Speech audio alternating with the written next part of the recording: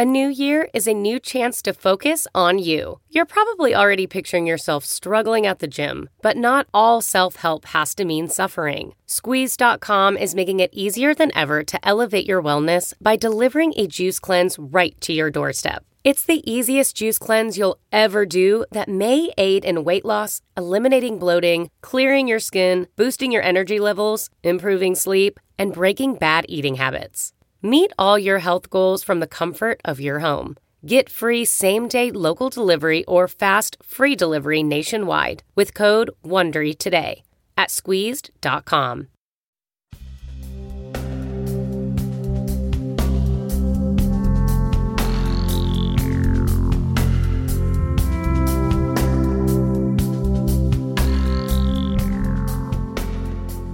Hey everyone, it's Raghu back with Mind Rolling and back with a new friend to be, so to speak, David Chernikoff. And as you'll hear in this podcast, we have so much in common, people, events, history. David, welcome.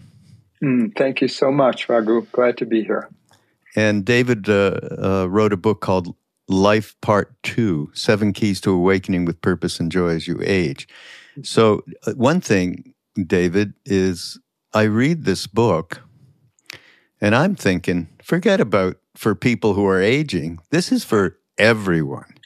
I mean, and thinking that you're going to wait to wake up.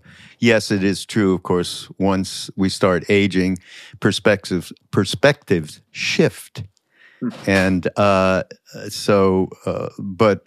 as far as I'm concerned, and a lot of the podcasts that I do with people, I certainly encourage when we do talk about the chapter that includes getting closer to death, might as well start now because as you age and you do get older, you're thinking you're going to do practices. They're not so easy to do then because you just don't have that vigor and energy that you had when you were a little bit younger.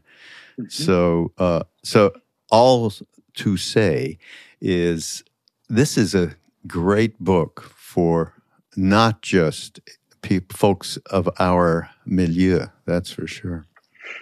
I actually talk about that in the book at one point because the phrase second half of life, which is attributed to Carl Jung most often, in that context usually does refer to chronological age, people going through midlife and beyond. At the same time, if you look at the experiences of younger people, there's oftentimes experiences that we have that lead us to feel like we're starting over in a certain sense. There's experiences, someone gets a cancer diagnosis, right? Or someone loses a loved one, or someone wins a lottery, or there's a feeling that people have that I'm somebody new now. I'm starting over in some sense. And it crystallized for me in a life coaching session where someone said to me, this is more than starting a new chapter. This feels like book 2 in my life. And that person was in their 30s. Right. So life part 2, in a sense, has a double meaning in that regard, the chronological dimension, but also the fact that we go through these ego deaths and rebirths on a regular basis in which we find ourselves to be someone we don't recognize and in new territory in some sense. Yeah. Well said. Absolutely. Well, just a little bit from you I always ask my guests that haven't met before, what is it that, when and what happened to give you that glimpse into the reality that what you thought or who you thought you were, believing in your thoughts, your stories, your habitual patterns, suddenly, and being unhappy, and you do discuss in the book, there's different ways of waking up. Certainly suffering and unhappiness is one major way, or just be some karmic thing that, like Ramana Maharshi, I'm going to lie down here, and who am I until I find that out, which is an exceptional thing. But what was it for you? Pretty clear marking point. When I was 13, my father died very suddenly of a massive coronary. Oh, my. And I had no sense that he had any kind of illness or anything of that sort. And I was living in a comfortable home with my mother and father and brother, and kind of working middle class situation, but comfortable and pretty well insulated. And that event just, as they say in Zen, turned everything inside out and upside down. And I began to ask questions at 13 that a lot of people don't start asking until they're 55, just in terms of meaning and purpose and recognizing the vulnerability and fragility that we have as human beings, which as teenagers we often don't recognize. We feel pretty invincible at that age, generally speaking. We often don't. and so that planted a major seed. And then probably the next chapter was when I was a college student, after a couple of years of trying to party my way to happiness and well-being, I realized that it wasn't going to happen. And on my 21st birthday, I borrowed a book from a friend that I noticed on his bookshelf on yoga and meditation. And I was living in New Orleans, going to Tulane University. So I was majoring in partying somewhat the first couple of years. And I realized that I wanted to walk away from all of that and change my life pretty dramatically. And I simply never looked back, The yoga and meditation practices were so life-affirming and changed my inner world so dramatically without any negative side effects, so to speak, that it set me on a course that I've been on now for over 50 years.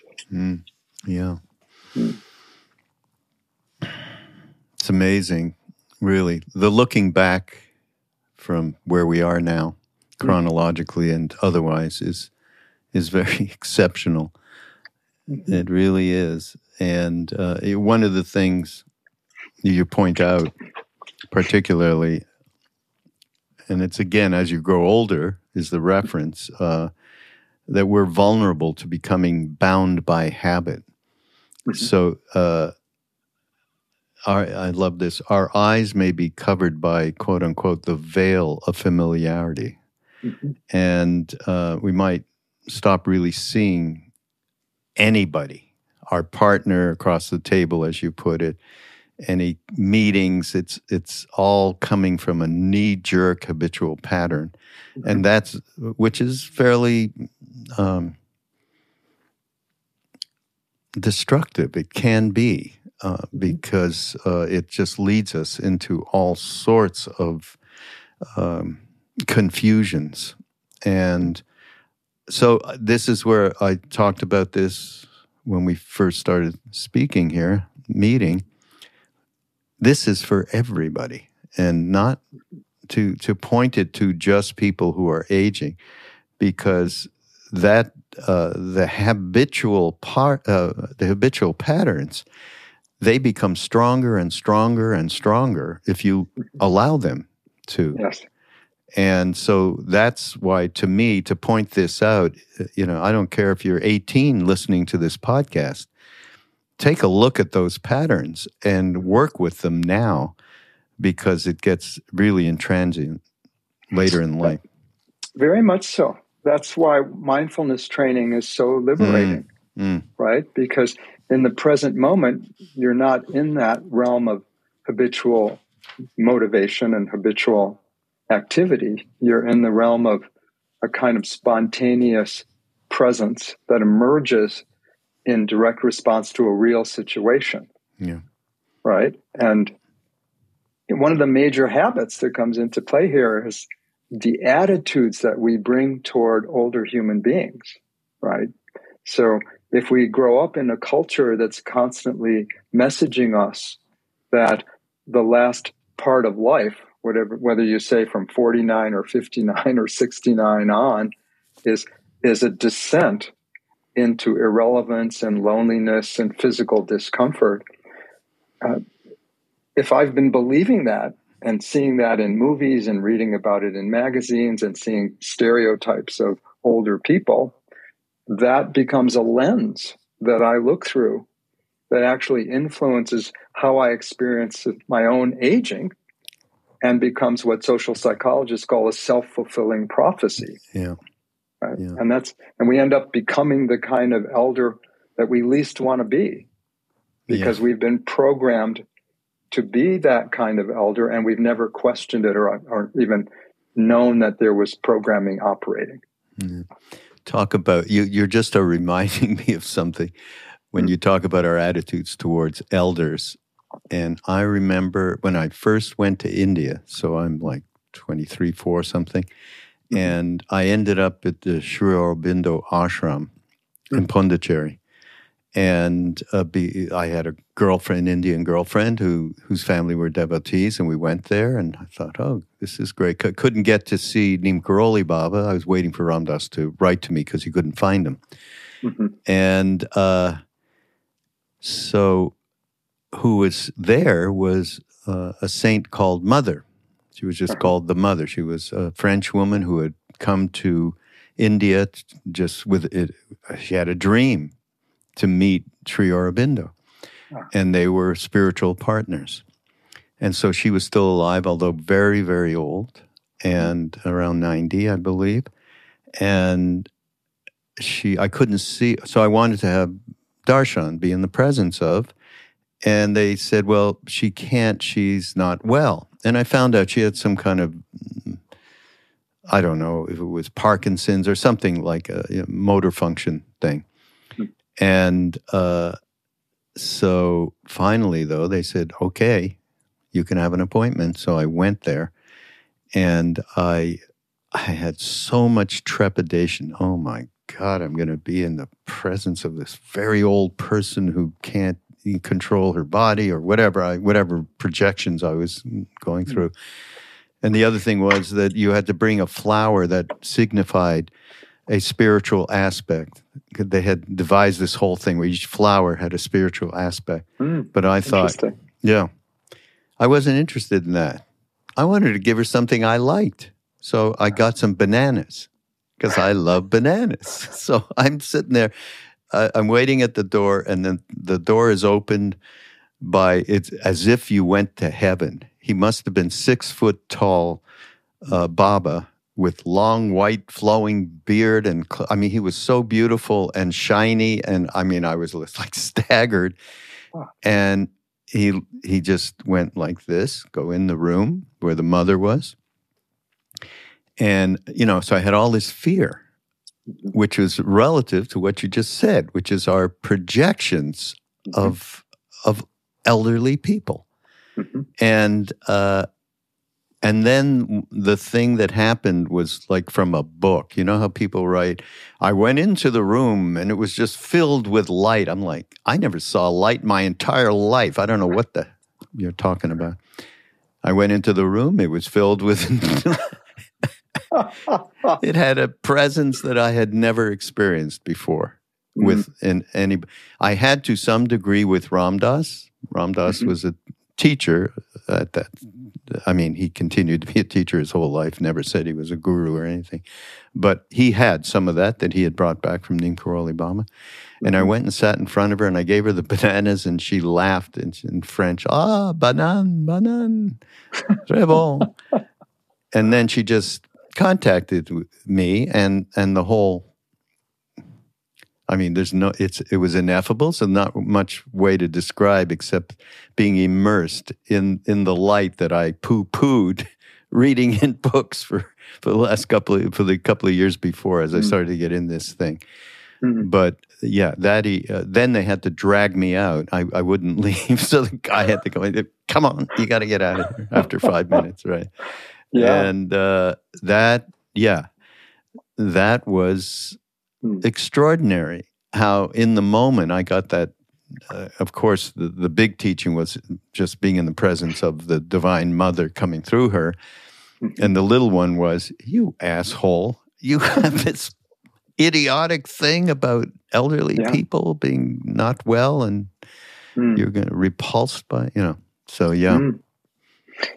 that's related to one of the major blessings in my adult life, actually, because I met Reb Zalman Chachter Shalomi, who was a very good friend of Ram Dass, as you perhaps know. Yes. When I was 46, and we invited him to Naropa University, where I was teaching meditation and psychology at that point. And the religion department created a chair called the World Wisdom Chair. And Reb Zalman was one of the first people invited to take that chair. And some years before he came to the university, he had created an organization called the Spiritual Eldering Institute, partly growing out of work he did with Ram Dass at Omega in the early 90s, when they did those first conscious aging conferences at Omega. And Reb Zalman, long story short, I just clicked with Reb Zalman in this extraordinary way, basically. And he invited me to join the board of directors of his organization. And then I trained in the particular method and sort of they had developed all of these wonderful practices and teachings to help people flush out that negative programming about aging and replace it with the vision that we have in indigenous cultures, where the elders are the lineage holders and the wisdom keepers. And the purpose of that institute was essentially to bring that vision back into our culture and to create more intergenerational contact where the young people could benefit from the life experience and wisdom of the elders, and the elders could benefit from the meaning and purpose that they experienced when they were passing along what they've learned. Instead of living in a horizontal fashion where 20-year-olds hung out with 20-year-olds and 80-year-olds only hung out with 80-year-olds in gated communities or something of that sort. And Reb Zalman was a visionary, and he could clearly see that this needed to change and that there was a tremendous amount of unnecessary suffering associated with the views that people had of what it meant to be an older person. And so I've had the last 25 years to flush all of that out of my system. And now that I'll be 72 later this month.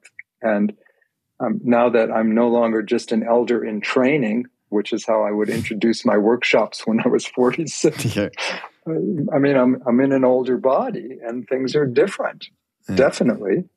And yet it feels like a fruitional and celebratory time in my life, much more so than something to be grieving or lamenting, even though I'm not in denial of the hard parts. Right? It's curious, though, how you keep looking out as if you were 25 out of the eyes into the world and into, the real problems which are associated with judgmental mind when you look out and each person you see is in some kind of category. And then you also see where you're looking out from an ancient viewpoint from somewhere you were a long time ago. And it's shocking. It really is. It's shocking. But the other thing that, just to switch the subject a little bit, one, I know because you've given credit to Roshi Halifax, Joan Halifax, and she spent a lot of time with us in Maui while Ram Dass was alive at different times and taught and so on. And this was a big thing with her, was embracing the mystery, which is a major part. And I guess maybe I'm jumping the gun a little. It should say, maybe you can tell us, before I get into that particular aspect and how she represented it, just what are the 6 different, is it 6? I think there's 6 different chapters in the book that address the most important issues relative to the second half of life. Maybe you can just list those in the moment. Yeah, it's actually there's 7. 7? Okay. Yeah, it's called the 7 I got to keys. find out which one I missed, and I better go back to it. Well, there's no exam here, fortunately, so you can relax. But Good. The first one is what you just mentioned, embracing the mystery. Yeah. Right? Because it's that sense of mystery shows up across world wisdom traditions for the most part. And it's related to what you were saying earlier about releasing our habitual thinking about who we are and how the world is. So we can experience what in Buddhism we would call a beginner's mind, right? Or what Sansanim, the Korean Zen teacher, called don't know mind, right? And until we do that, we're locked into all these habitual patterns of behavior and thought and emotion. And the moment we step beyond that, we realize every moment, in a certain sense, is part of a vast and profound mystery that the rational mind will never wrestle to the ground. And yet we can become that mystery and understand it through being it, whereas we can't think our way through to the end of it, generally speaking. And so the first, I thought I would start the book there because that's what I experienced when my father died.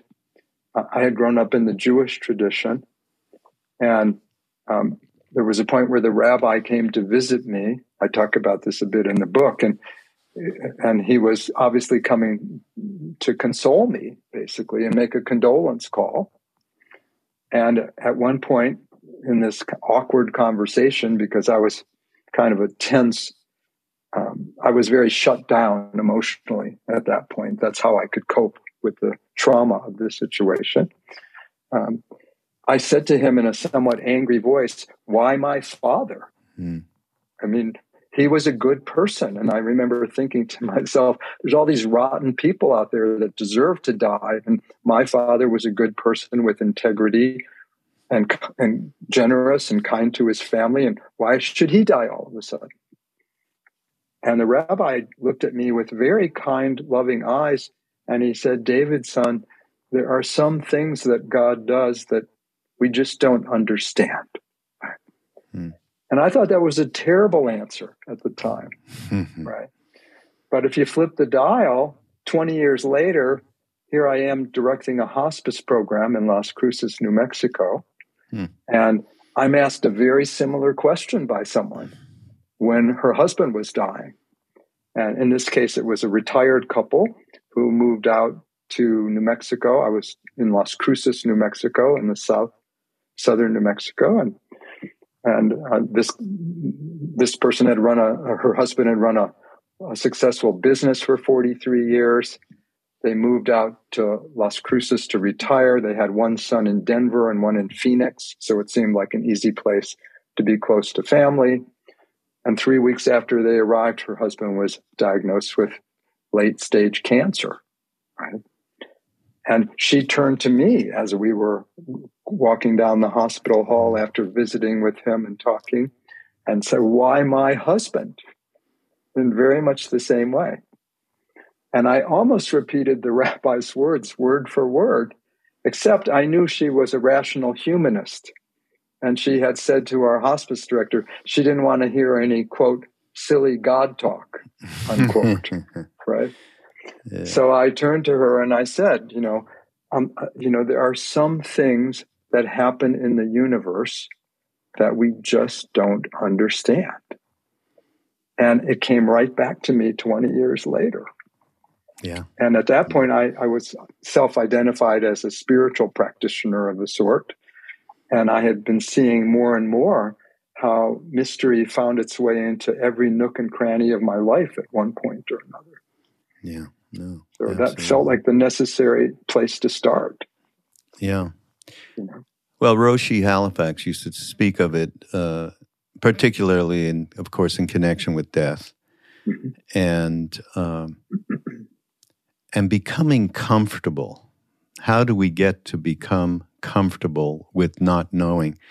Roshi Bernie, he walked around, and that's all he did towards the end of his life. I understand from Ram Dass particularly, and Yeah. How do we get comfortable with that notion? I mean, and it's not just, oh, boy, I'd like to be comfortable, and more God talk isn't going to make that happen, but there is a path, right? Mm-hmm. Mm-hmm. Yeah, I mean, Pema Chodron does a beautiful job in one of her books called Comfortable with Uncertainty, which is somewhat what we're talking about. Yeah. And I think this is one of the areas in which the various practices that we do are extremely valuable, whether it's some kind of Buddhist meditation training or something like the centering prayer in the contemplative Christian tradition, or the bhakti practices that are done in the yogic teachings, the who am I questioning that Ramana taught, and really realizing that we might know what it says on our driver's license, and we might know our legal name and things of that sort, and what roles we play. But if we look deeper and deeper, most of us don't really know who we are or what we are, in a certain sense, if we go to enough depth in questioning that. And so I think those practices help us to become more comfortable with not knowing and come to know that what we are is a process more so than some static thing, and that a process is constantly changing and in flow and in flux. Even if there's a consistent sense of self, it's not necessarily as solid as we'd like to think. And it can't be known as easily as we'd like to think. Yeah, wild understatement. Yeah. So practices, I think, really help because they move us from the conceptual level to the experiential level. Yeah, exactly. You have a great quote from Ram Dass in here. I guess it's from Be Here Now, which last year was the 50th anniversary of that. We had a whole year on that. He said, what's happening to you is nothing less than death and rebirth. What is dying is the entire way in which you understood, quote unquote, who you are and, quote unquote, how it all is. What is being reborn is the child of the Spirit for whom things are all new. This process of attending an ego that is dying at the same time as you are going through a birth process is awesome. Be gentle and honor the self that is dying, as well as the self who is being born. And Ram Dass, God, I don't know how many times he would say, as humans, we can live on more than one plane of consciousness at the same time. And to go through trauma and grief is absolutely necessary for people who are going through a huge life change, a loved one dying, cancer diagnosis, whatever it may be. And at the same time, knowing that everything is absolutely perfectly designed for one to get free of the kaleshas, shall we say, the obscurations, to be able to embrace the mystery. And I always loved that. Whenever Ram Dass would talk along those lines, I thought that was a path for people to be able to gather into deeply within themselves. So, yeah. I mean, that particular quote I've returned to countless times over the years. I mean, for me, it's one of the best summaries of the nature of spiritual transformation that I've come across. Yeah. It says so much in such an efficient way. I just find it to be extraordinary. Yeah.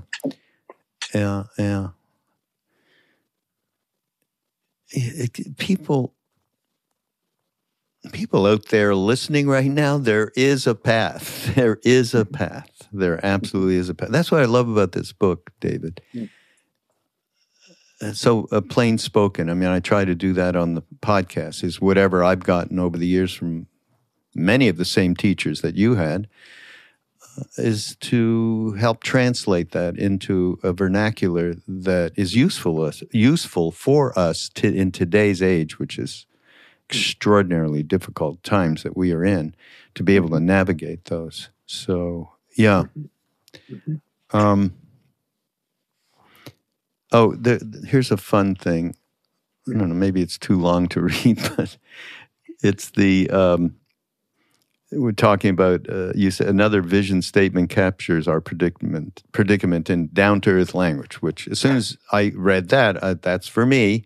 Down to earth, yeah. If you can start the day without caffeine or pep pills, if you can be cheerful, ignoring aches and pains, if you can resist complaining and boring people with your troubles, if you can eat the same food every day and be grateful for it, if you can understand when loved ones are too busy to give you time, if you can overlook when people take things out on you when, through no fault of yours, something goes wrong, if you can take criticism and blame without resentment, if you can face the world without lies and deceit, if you can conquer tension without medical help, if you can relax without liquor, if you can sleep without the aid of drugs, you're probably a dog or a cat.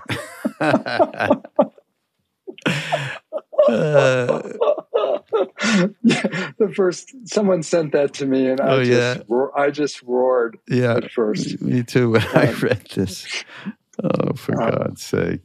Because that's out of the chapter on visioning, if I recall, and yes, choosing a vision for what your life is about, in effect, and I just wanted to highlight the tendency we have toward perfectionism and the risk of disowning our humanness in the process of trying to be so perfect.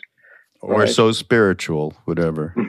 And that's where Ram Dass's reminders that we have to live on two planes of consciousness simultaneously were so helpful to me over the years, because I could see the tendency to try to spiritually bypass the challenging emotional parts of my life and just leapfrog over them.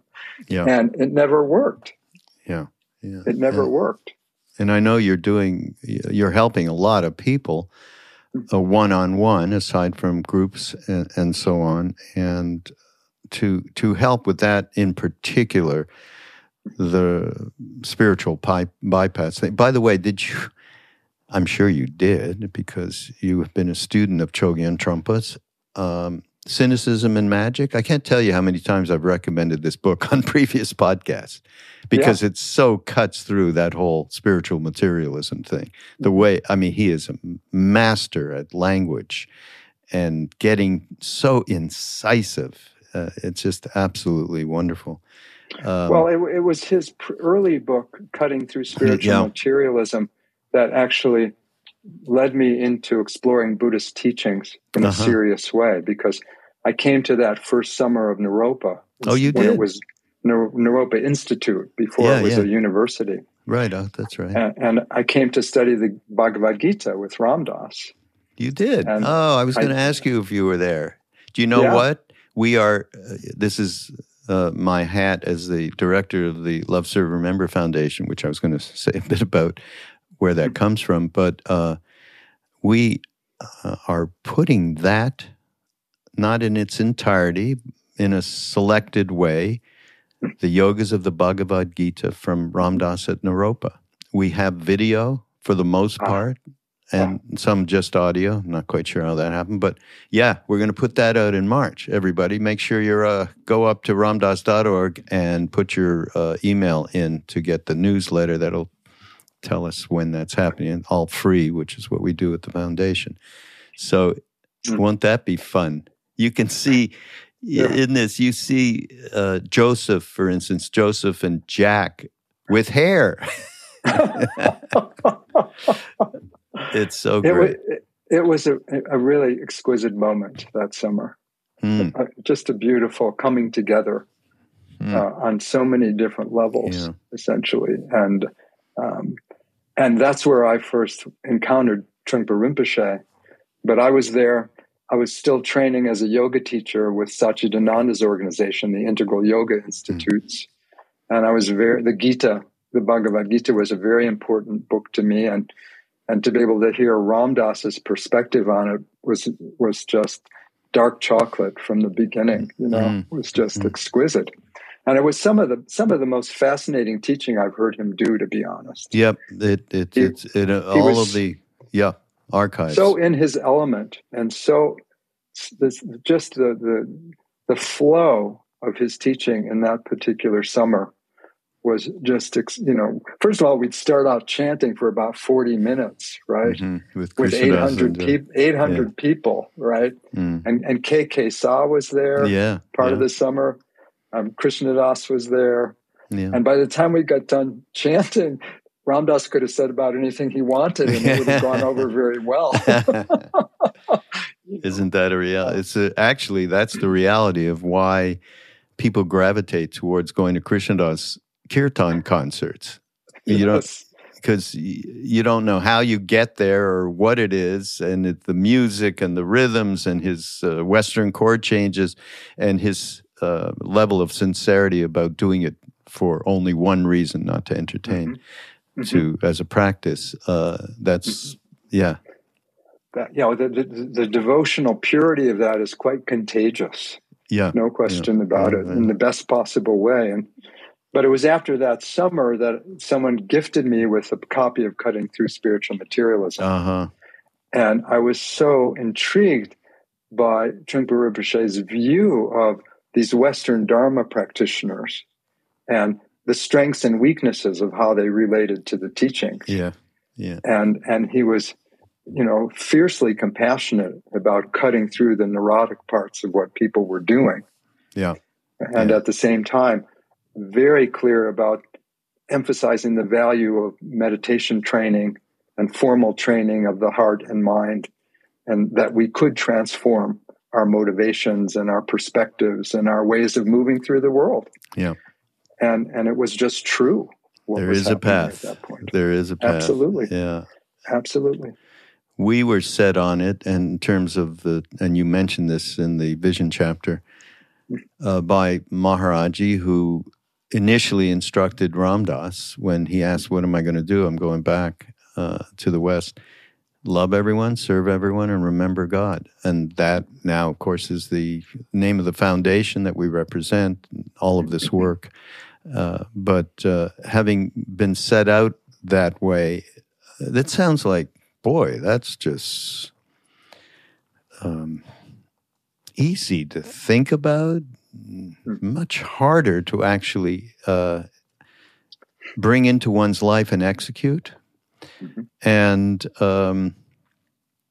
it was like Ram Dass used to tell a fun story about when he was first there. He was saying to Maharaji, gee, how do I raise my kundalini?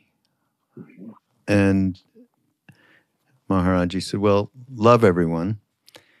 And Ram Dass thought to himself, what kind of bullshit is that? I mean, Ram Dass had all of these incredible Buddhist friends who were doing arcane practices and 3-year retreats, and, they were really working. This isn't what? And he put it another way, I just want to become free, whatever. However, he put it another way, which was the same way. And then Maharaji said, well, feed everybody. Feed everybody. What? Right. And so this is how we were set out. Now, in that presence, of course, so much was going on. Talk about the mystery.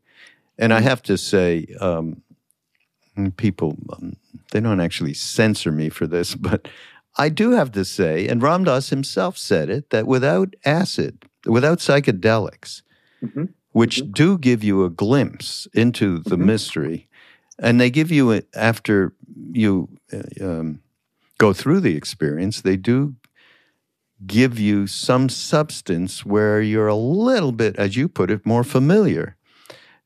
And that becomes less of kind of a boogeyman. The mystery? What mystery? I'm not, and that opened some doors. Now, it's not, my caveat is not necessary in any way. It comes in many different ways, through dreams, through music, through books, through teachers, it's just infinite, the ways in which the moment can come where you become way more at ease with the mystery.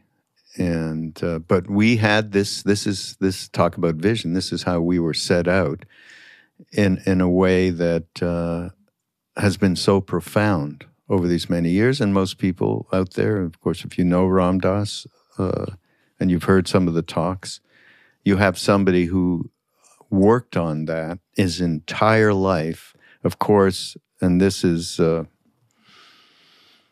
another one of similar things when you talk about people who are passing and why is that happening, and he was too young and so on. Well, Ram Dass was fairly young when he got a stroke and lived with it for 22 years. Yeah, and in the beginning, what did you? He was like, Maharaj, were you out to lunch when this happened? You know, and then later he was like, well, I was stroked by Maharaji.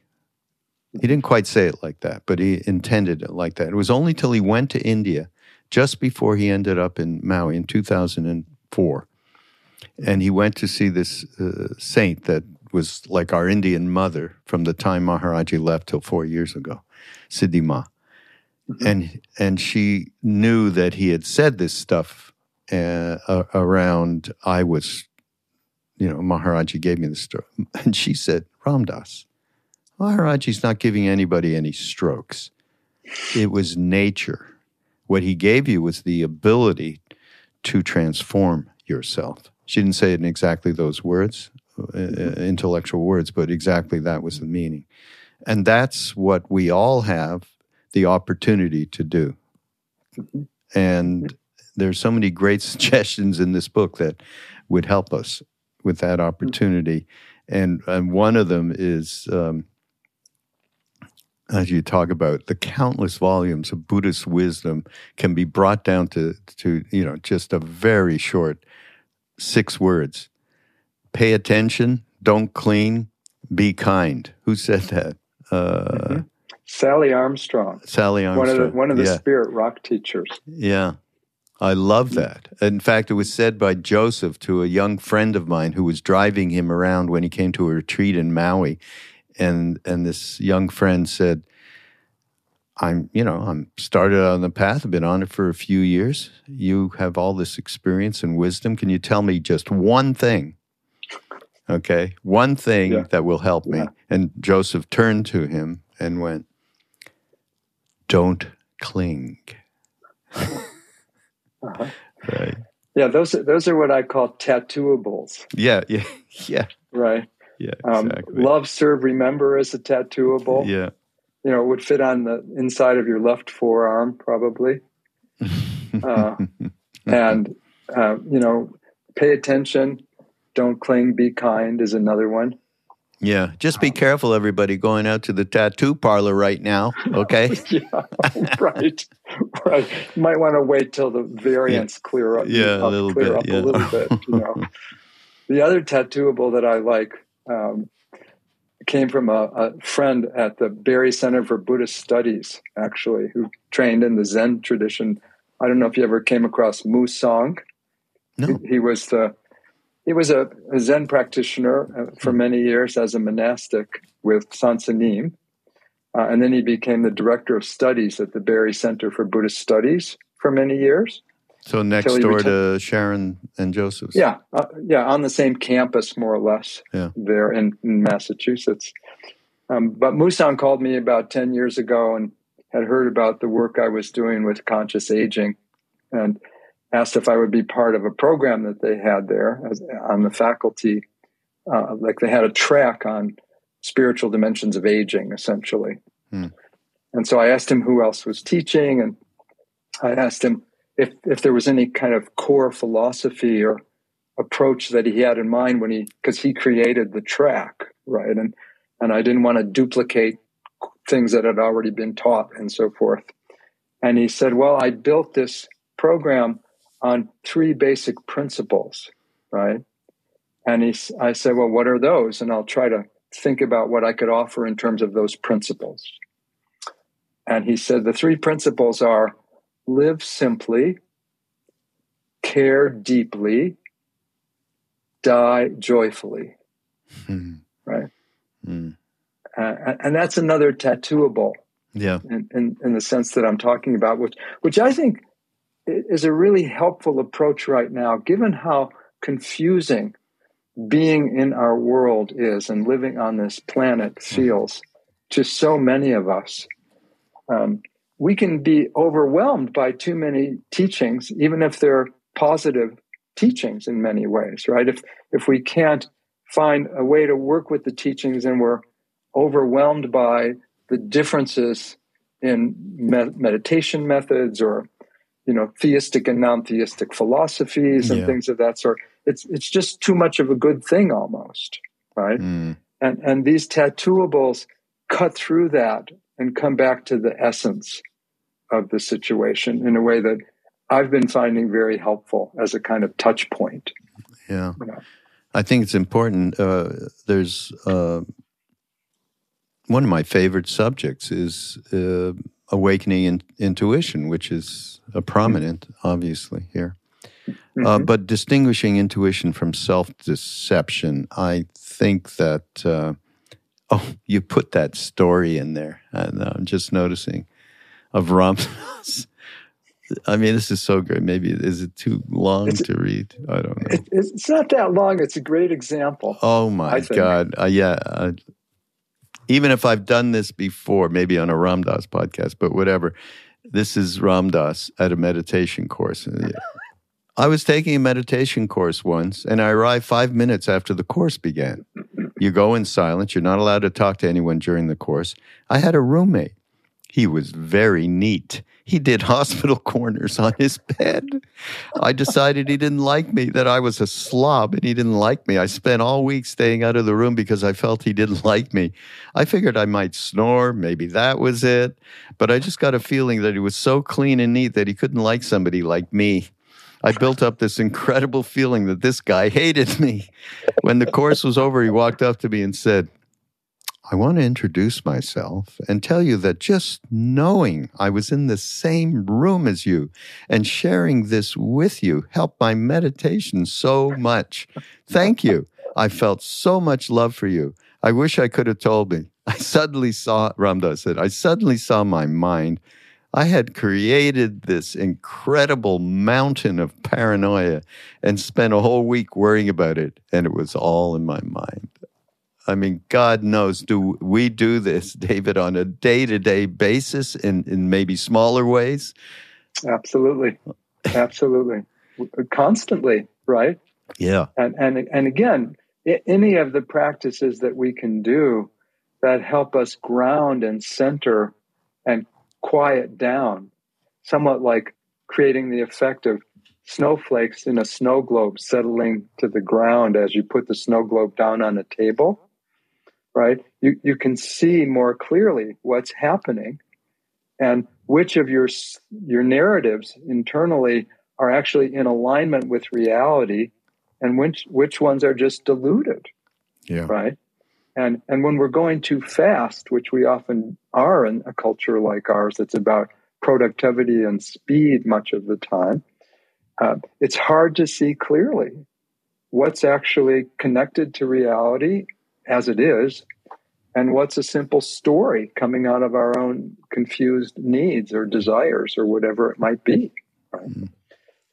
So I think that's a critically important part of this waking up process and becoming a spiritually mature person, whether you're an elder or a 24-year-old, frankly. Yeah.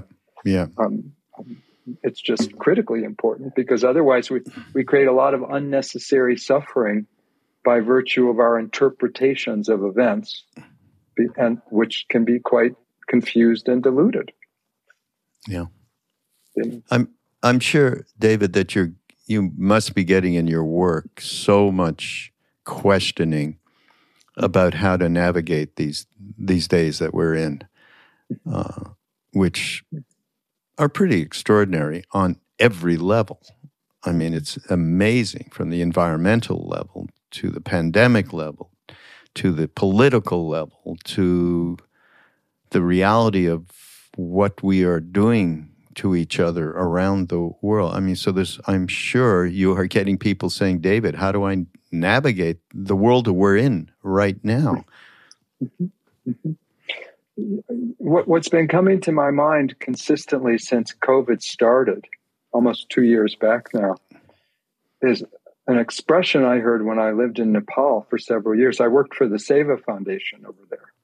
I read that, yeah. From basically, I got there in December 86, and I left in December of 90. So, I was there 3 years, basically. And there was an expression that one of the practitioners mentioned to me who was studying with the same Tibetan teacher. And he said, the world is like a grinding stone. It will either grind you up or it will turn you into something beautiful. Right? And that keeps coming back to me because it's so clearly the case right now. And so many of us feel so powerless to influence these events that appear to be largely out of our control. We've got world leaders that can't collaborate about the most important issues imaginable. We've got the pandemic. We've got racial tensions that we have known about for God knows how long, and we still are not addressing them particularly effectively in many cases. And so the question becomes, how can we respond to these issues that we all have to deal with in a way that turns us into something beautiful rather than grinds us up? Because it can go in either direction. Although we can't control the events, we have a lot to say about how we respond. And that's really what I see these diverse spiritual teachings to be teaching us, how to respond wisely and compassionately to these extremely difficult circumstances. And if that's our aspiration, these difficulties can become stepping stones for us actualizing our best human qualities. And there's no guarantee about where that will take us. And yet that seems to me to be the most that we can ask of ourselves. Can we respond with wisdom and compassion and become people who are what the Dalai Lama calls a force for good, rather than a part of the problem?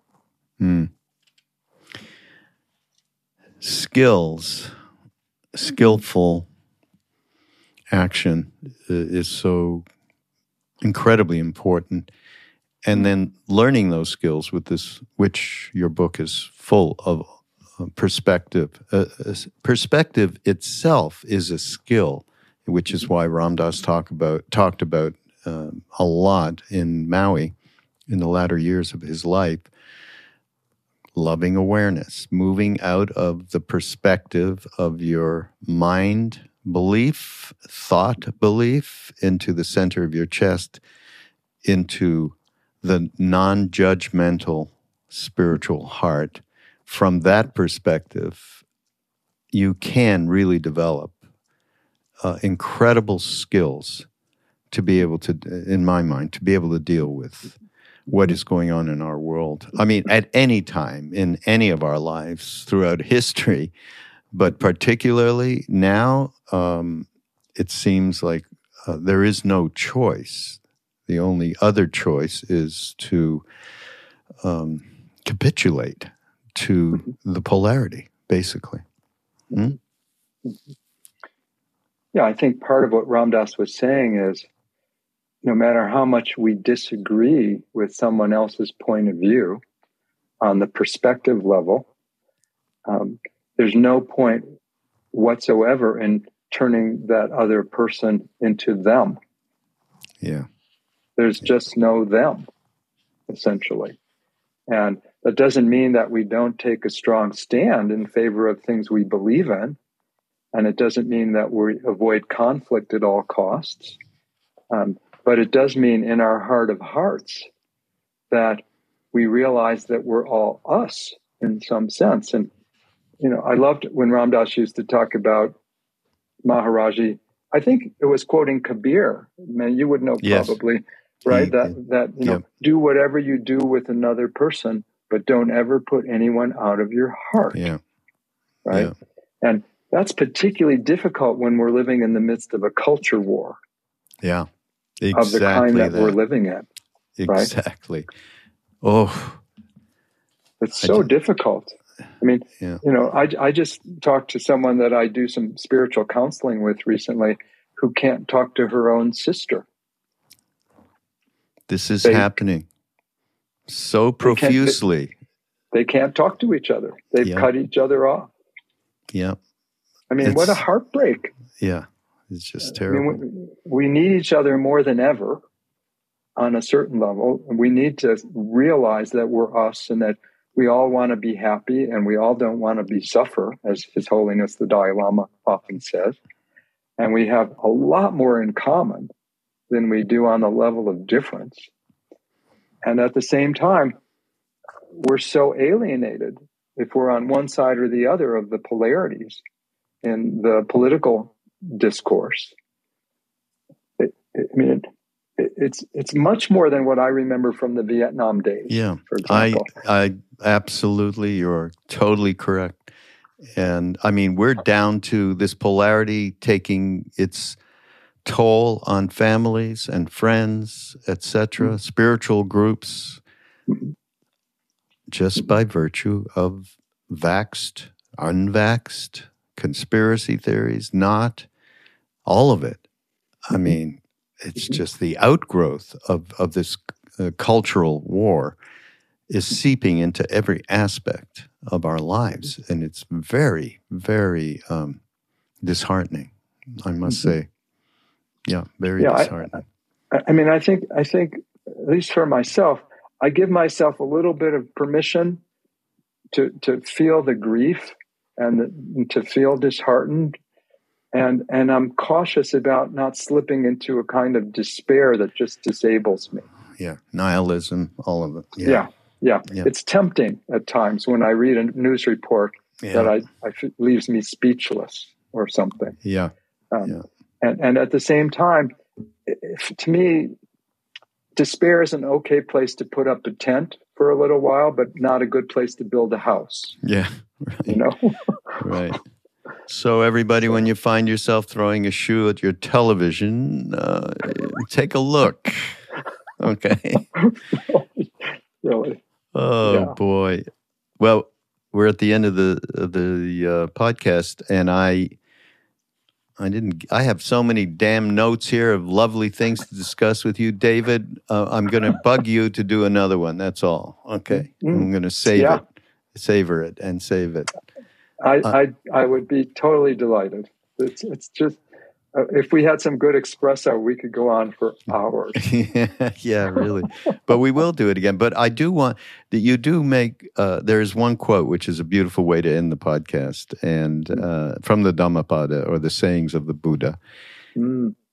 Live in joy, in love, even among those who hate. Live in joy, in health, even among the afflicted. Live in joy, in peace, even among the troubled. Look within, be still, free from fear and attachment. Know the sweet joy of the way. And we've been talking this the whole time. There is a way, and that this book represents. There is a path. And having that knowledge should be a little bit, we can gather some sustenance from it, and allows us to move forward not without anything. Move forward in what this thing from the Dhammapada says, in joy, in love, in peace, in health. And the trick of it all is look within, be still. Thank you so much, David. Been so great. And by the way, everybody in the show notes will be linked up with David's work and his book. And again, look out, because we are going to do this again. I'm going to get after David at one point as we get into this new year. And such a pleasure, David. Thank you. And very welcome. everybody out there, this is Mind Rolling on Be Here Now Network. Go to BeHereNowNetwork.com, and many of the people that, or not many, but a good portion of people that David is close to and that are references in the book, from Jack Kornfield to Sharon Salzberg, they're on our network doing podcasts. And so we're pretty happy about what's going on with Be Here Now Network. Go to BeHereNowNetwork.com and check it out. And we will see you next week. Ram Ram.